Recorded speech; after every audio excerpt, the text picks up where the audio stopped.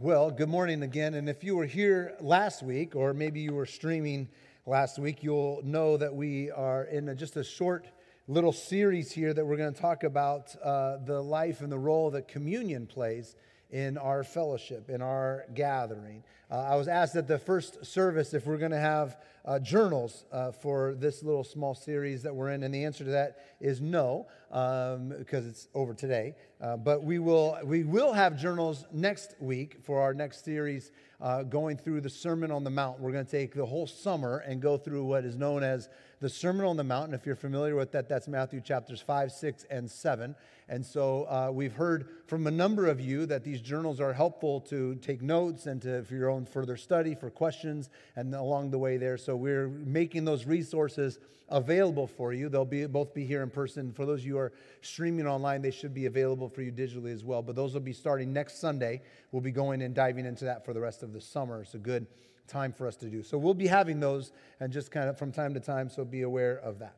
But this morning, we're going to kind of take one more look at the role of communion or the Lord's Supper, as some call it, and how that shapes us and how it can form us to be a specific kind of people. And for some people, communion, as you were growing up, communion was this kind of religious rote ritual that you did. Just every Sunday, you just filed forward and you took the stuff and you went back, and no one really talked about it. No one explained what we were doing. It was just this kind of holy thing that you did, and you're not really sure why, but you were supposed to do it, so you just kept on doing it and just kind of became this empty ritual that was going. And we don't want that to happen when we gather, for we think that what happens in this moment when we come to the communion table has a significant impact on how we leave and how we are formed as we go from the table. That what we experience at the table should be a way of shaping us to be the ways of Jesus.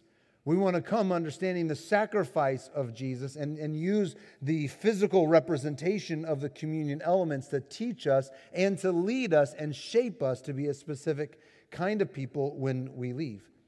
We are all about helping one another become better apprentices to Jesus. That is, we are learning from Jesus how to do our life the way He would do it if He were us. How we are to live the life that He's created us to live. The one holy life, a life full of peace and goodness and joy, and be equipped to bring that kind of kingdom impact to the various places that we are being sent.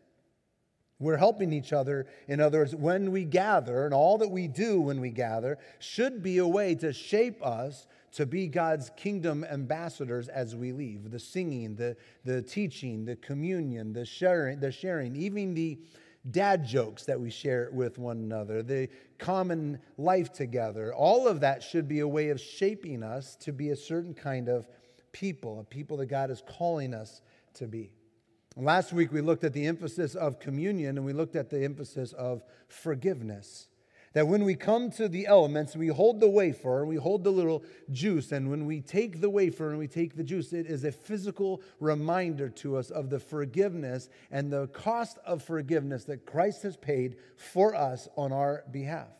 That His body was given for you, for mercy and for grace and forgiveness for you. And His blood was poured out for you. In these practical elements, the physical representation for us, we are physically reminded, that we are forgiven people, that I am a forgiven person. And that is good news, for we need forgiveness and mercy and grace. And one of the things that we are to be is to be forgiving people. One indicator that we are a healthy, growing follower of Jesus is not only that we recognize that our need for forgiveness, but we are quick to be a forgiving people for those that routinely or occasionally or always offend and annoy and get under our skin. That we are to be a forgiving people, for we have been the recipients of outlandish forgiveness ourselves. And communion shapes us, reminds us, forms us to be a forgiving people. When we are offended and when someone does something against us, this reminds us of the kind of people we are to be.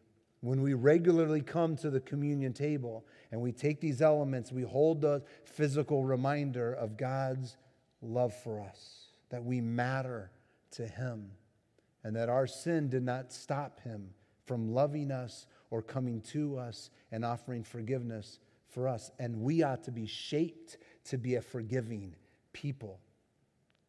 That He would send Jesus for us to offer grace and mercy. That's a remarkable truth that you and I, and this table reminds us of this remarkable truth that you and I are sinners in need of a Savior. That's a good thing for us to be reminded on a regular basis. And that shapes how we see others, how we treat others, how we see ourselves, and how we treat ourselves. But this morning, I want to take one more stab at this aspect of communion and how it shapes us, particularly how it shapes us as a fellowship or as a church, as a body of believers here. This morning, I want us to remind you and me that our faith in Christ is not exclusively an individualistic thing. There's a tension, in other words, that I want us to hold and that we're called to live with. For on the one hand, life with God is an individual life with God. Life with God is an individual decision that you and I have to come to make to purposefully pursue a life with God. That there's a decision that you have to make for you. That you can't ride the coattails of your parents or of your siblings or of your significant other. You can't ride the coattails of anyone else. There's a decision that you and I have to individually make to intentionally pursue a life with God. So on the one hand, life with God is very individual, right? Jesus once asked His disciples, what does everybody say that I am? What's the word on the street out there? To which the disciples responded, well, some say John the Baptist, some Elijah, some a prophet, some other good teachers and stuff. But then He turns to His disciples and He says, okay, well, what about you? Enough about those guys. What about you? Because there's an individual decision. What do you think? Who do you say that I am? To which Peter responds, you are the Christ. You are the Messiah. But not only is this an individual thing, there's also a communal thing. There's a personal relationship, a closeness that we are to develop with God through practices like silence and solitude and scripture memorization and all that stuff. But that's important and that's crucial for our life. But there's also a communal aspect of life. For Jesus also was asked one time, what was the greatest commandment of all the commandments? Of all the Old Testament commandments and all the rabbis' interpretations of all of those commandments, what is the greatest of all these commandments? And what did Jesus say? Love the Lord your God with all your heart, mind, soul, and strength. And love your neighbor as yourself. For our faith is not just a me and Jesus, but our faith is worked out in we and Jesus. So there's this tension that we are called to live in the Christian faith. Both individual, but also communal. And what we experience at the communion table, at the Lord's Supper, is not only a reminder of our individual forgiveness and mercy and grace that's offered to us only through Christ, but also an invitation to the communal aspect of our life, the togetherness aspect of our life. For the truth is that when we come to an individual decision to pursue a life with Jesus, we are welcomed into a family of God, brothers and sisters across the globe and across time and space that are collectively known as the church. Not a local expression, not just our small version of the church, but the global church. God is establishing a people, not just individuals, but a people who are called to join Him in His ongoing work in this world, to extend His kingdom to the far reaches of the globe. So it's very much an individual decision that you and I have to make, but it's invited into a communal life with brothers and sisters around the world. And so this morning, I want to emphasize and understand this communal aspect and how the communion table, the practice of coming and sharing this meal together, can develop a richness in our community life together. And there's lots of ways, but we only have time for just a couple of them. And that is, I want to emphasize the importance of hospitality in our gathering.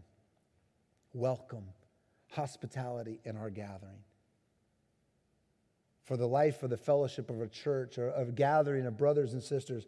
When we gather centered on the person and the sacrifice of Jesus, we will be known for our hospitality and welcome.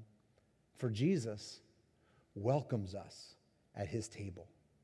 He creates space for us at his table. And because we have received hospitality at his table, then our fellowship, our gathering, ought to be a place that is extending that same hospitality and welcome to anyone is welcome to pursue a life with Jesus. Anyone is welcome to come and to gather with his people and to pursue an intentional life with God. You don't have to have it all together in order to come. You don't have to look the part in order to come. You don't have to have the right resume in order to come. You don't have to have all things known. You don't have to have a Bible degree and know everything about the Bible to come.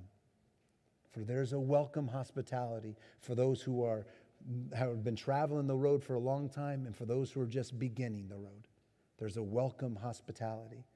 And that's what we see at the communion table. When Jesus is gathered at that Last Supper with his friends, there are those who are really close to him, those who are just kind of hanging on the fringe, and they're all welcome.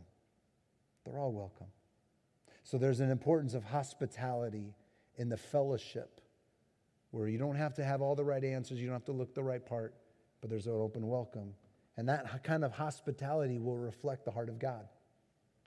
That hospitality will reflect the heart of God who welcomes you and me and to create a space at his table for us. While we were far away from him or whether we've been really close to him for a long time, there's a welcome hospitality, invitation for anyone to pursue a life with Jesus in his place, in his fellowship. And unfortunately, the fellowship of the church has not always been known for that. Fellowship of the church has not always been a reflection of the hospitality and the welcome that we see Jesus extending in his communion table. Because sometimes church, and by this I don't specifically mean Crossroads, but for sure we could fall into this if we're not careful. Sometimes church can give the impression that you have to have it all together before you're welcome to come. That you have to have your life in order before you come. You have to have children that obey you at all times and never throw fits and never do anything. They never do anything in order for you to be welcome. You have to have the right part. You have to know enough about the Bible. You have to have not made those kind of mistakes. You can make some mistakes, but not those mistakes, because anybody that falls in that category really wouldn't be welcome at a church. And sometimes the church has perpetuated that kind of mentality in the world around us. And we have not been a very welcoming and inviting place for any and all to pursue a life with Jesus. Unfortunately, the church at large has not always extended that. And when that happens, when we don't extend the hospitality that is extended to us at the table, then church and the gathering of God's people can become a very intimidating place, especially for those who feel like they're a little less than others. But if you're at all familiar with the story of Jesus, who are the people that are gathering around him all the time? Who are the people that can't get enough of him? The people that know that they're less than. For some reason, Jesus is attractive to those who feel like they're less than. And unfortunately, history would tell us sometimes Jesus' church has not been attractive to those who feel less than. Sometimes Jesus' church has felt really intimidating for those that feel like they don't measure up. Somehow we've gotten off track. And at the communion table, we are reminded once again of the hospitality and the welcome that has been offered to you. It's been offered to me. And when we leave this table, we ought to be formed and shaped and molded to be a welcoming, hospitable people that reflect the heart of God, that is inviting any and all who would pursue a life with Jesus are welcome. Are welcome. We're called to be governed by a different way. Not a way of the perpetual culture of haves and have-nots and judging of who's in and who's out, but we're a different kind of a people. We're a people of warm, welcome hospitality. That's what we experience Friends, at the communion table, you and I experienced the greatest expression of hospitality the world has ever known. The creator of the universe, God himself, sat at a table and created a space for you and for me. Those of us who are far away from God, we've experienced the hospitality, the welcome, the space to come to him, dirty and unclean and unwashed and everything else. And we've experienced the hospitality, the greatest expression of hospitality and welcome the world has ever seen is reminded at the table. And his church, his gathering of people ought to be a different kind of place. A place that has been shaped and molded and formed by his grace, by his love, by his mercy. And what we were reminded at the table is hospitality, welcome for anybody who would be coming to understand life in God's kingdom and pursue a life with God. They're welcome. There's no favoritism. There's no favoritism of you're in and you're out. There's no looking on the outward expression and outward appearances, but there's a welcome, warm hospitality for any and all. And for this, I want to take a look at, to understand why this is the case, I want to take a look at James chapter 2 this morning. James is writing to the church when he writes his letter. He's writing to the church to demonstrate this practical hospitality of welcome, of willingness to kind of understand what does this life of his church look like for us. In James chapter 1, he had just finished James chapter 1 by telling the church that to stay away from being polluted by the predominant culture, by the world around it. Don't allow the values and the structures of the world around you to get seeped into the church, for that's what he had begun to see in the church. And one of the ways that there was normal out there in the world that had begun to kind of seep into the church was this aspect of favoritism and kind of giving favor towards one group of people and ignoring another group of people, where some were welcome to join you at a table and others were shunned to the side, to the corner, and really not welcome to come in until they can kind of clean themselves up a little bit. And he saw that in the church, and he writes a letter instructing the church of how to get out of this trap of favoritism or of hierarchy of you can become welcome and you're not welcome, and it's inclusive and exclusive. And he started writing the church in James chapter 2. He's got a few things to talk about and reasons why the church ought to be marked differently than the world around it. And the first reason that we ought to be marked by this hospitality or this welcome or this this kind of favoritism in the church or no kind of exclusive club in the church, the first reason James tells us is because of the glory of God. Because of the glory of God. Listen to James chapter 2, verses 1 to 4. Brothers and sisters, believers in our glorious Lord Jesus Christ must not show favoritism. Suppose a man comes into your meeting wearing gold ring and fine clothes, and a poor man in filthy old clothes also comes in. If you show special attention to the man wearing fine clothes and say, "Here's a good seat for you," but say to the poor man, "You stand there or sit on the floor by my feet," have you not discriminated amongst yourselves and become judges with evil thoughts? Notice how James addresses the church and how dealing with this issue of favoritism, of allowing some people are welcome and some people are not welcome. Notice how he addresses the church there. He says, brothers and sisters, people in the church, right? These are brothers and sisters, but he also calls them, they are believers in our glorious Lord Jesus Christ. Believers in the glorious Lord, as followers of Jesus, as Christian people, we acknowledge the reality of the almighty, glorious God, whom the Bible describes as one who lives in unapproachable light, the holy of holies. We acknowledge the presence and the knowledge of the goodness and the holiness of God.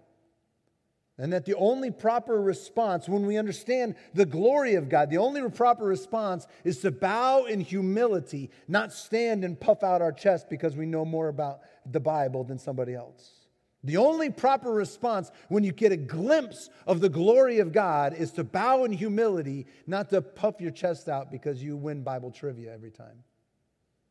The only proper response is to understand the glory. There's one who's enthroned. And we are believers in the glorious Lord Jesus Christ. And when we recognize the glory of God, And that all of us are people. We recognize and we acknowledge what the psalmist says. What is people that you are mindful of us? There's not this arrogant pride because we've got it all figured out and all together. But there's this humility. When we recognize the glory of God, then we recognize that He alone is worthy of adoration and glorification and honor. And we recognize who we are. We recognize our place. See, part of the problem about favoritism, getting into the church and showing favoritism to some and welcome to some and excluding others, that we've forgotten the glory of God. We're more concerned about our own reputation and about our resume and about how great we've done and how good we've stayed away from those naughty sins on the naughty list. And we're more impressed with our behaviors, and we're more impressed with other people and how great they're doing and those things. Then we're more impressed with each other than we're impressed with God.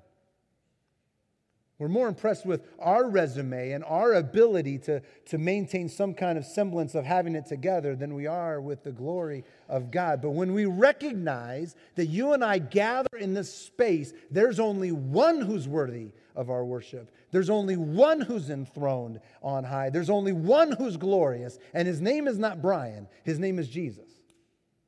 And when we get an idea of that, when we have an idea of that understanding, then anybody is welcome. It's not that I am more important because I stand on the platform or the worship team stands on the platform. It's not because I know more than somebody else knows. We are all believers in the glorious Lord Jesus Christ. And all the rest of us now we can love and encourage one another because we recognize the glory of God. Our job is not to glorify ourselves, not to be impressed with our own resume, not to try and impress others with our resume about what we do or about where we live, about what we've done, and all those various things. Our job is to glorify Jesus. And that's it. Jesus. And when we can glorify Jesus, love the Lord your God with all your heart, mind, soul, and strength. When we get that right, then we can love our neighbor as ourself. Without pretense, without posturing, without trying to impress you with my resume. I can just simply love you. And you can love me. And our fellowship will have a distinct flavor to it that is good and holy, pleasing. See, the first reason that we're not to show that kind of favoritism is that we recognize the glory of God. The glory of God in our place. But James gives us a second reason if we keep reading, and that is that God sees the heart. In James chapter 2, he says, listen, dear brothers and sisters, has not God chosen those who are poor in the eyes of the world to be rich in faith, to inherit the kingdom he promised those who love him? But you have dishonored the poor. Is it not the rich who are exploiting you? Are they not the ones who are dragging you into court? Are they not the ones that are blaspheming the noble name of whom you belong? God has chosen those who appear to be poor to be rich in faith. But our vision is limited to the externals. Our vision is limited to what we see on the outside. And what James is reminding us of is what Samuel in the Old Testament had to be reminded of when he was looking for a king.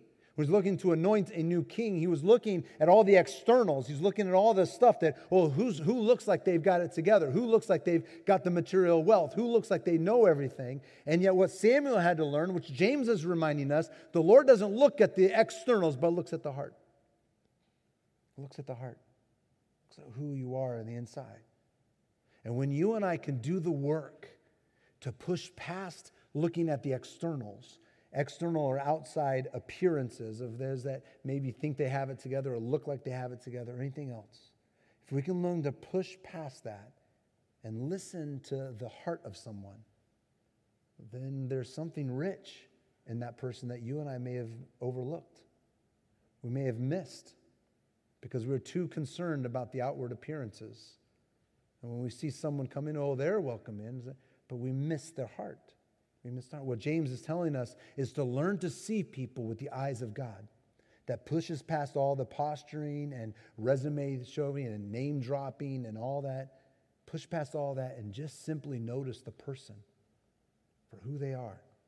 And in that way, we reflect the heart of God who sees the heart of people, not the outward appearances. Not the outward appearances. And when we follow the ways of Jesus, when we can notice the person and not their performance, but notice the person, and you extend a warm welcome and hospitality, and you help them to feel noticed and to feel heard, well, there's a joy and a goodness that wells up even in us. Even in us. And if you don't believe me, just ask one of the volunteers who served last weekend at the Playmaker football camp. Because on that football field and that stadium on that Saturday, it didn't matter if you were physically able or if you had challenges. It didn't matter if you were a man or if you were a woman, if you knew lots about football or nothing about football. If you were young, if you were old, if you were employed or you were unemployed, none of that mattered. All of it mattered that you felt like you were part of something else, bigger, that you were welcome on that stadium. And there was a palpable joy that settled in, and each one of us felt it, saw it, expressed it. There were smiles and hugs and high fives that were given all day. I believe it was there, and whether people recognize it or not, I believe it was there because what we were doing is in direct alignment with the heart of God. There was no favoritism. There was no special treatment because you're physically able. There's no special treatment because you know about football. There's no special treatment because you have this address or that address. None of that. The palpable joy that settled on that is because we chose to walk in direct alignment with the heart of God. And when you walk in alignment with the heart of God, there is joy and goodness and a peace and a settledness that settles into your soul. For that is how you have been made to live. It's how you've been made to live. If you don't believe me, ask any number of us that were there. Any number of the volunteers that were there about the joy that we experienced when there was no favoritism, no special treatment, but we saw everybody with the eyes of Jesus. It was a wonderful event. And I long for the day when our world is full of that. I long for the day when you can go to the grocery store not worrying about anything else, but everyone sees everyone with the eyes of Jesus. I long for the day when the churches represent the ways of Jesus in that. And the way in which we're going to get there is that we become the kind of people who are learning to live by faith, trusting and believing that the way of Jesus and the way of seeing other people, the hospitality of Jesus leads to an eternal good life that we can experience right now. And there will be this palpable joy that we experience. And this place, this church, this gathering will be a distinct place with a flavor of Jesus that is so attractive to those around us. So what would that look like for you? What would it look like for this place to take on that kind of a flavor? Where we would glorify Jesus and we would magnify him and we wouldn't show favoritism and there wouldn't be any kind of special treatment for anyone else, for we recognize there's only one who's worthy of the glory and honor. That's Jesus. And the rest of us, well, we're doing our best to love each other. Right? What would it look like for you to see one another, intentionally come into these gatherings and walk towards hospitality and welcome? How would it change your approach to Sunday morning? When you're driving in and you're going, what does it look like for me to extend a welcome? To make sure that somebody, 2 or 3 people knew that they were known and they were noticed and they were heard. What would it look like? How would it change your Sunday morning?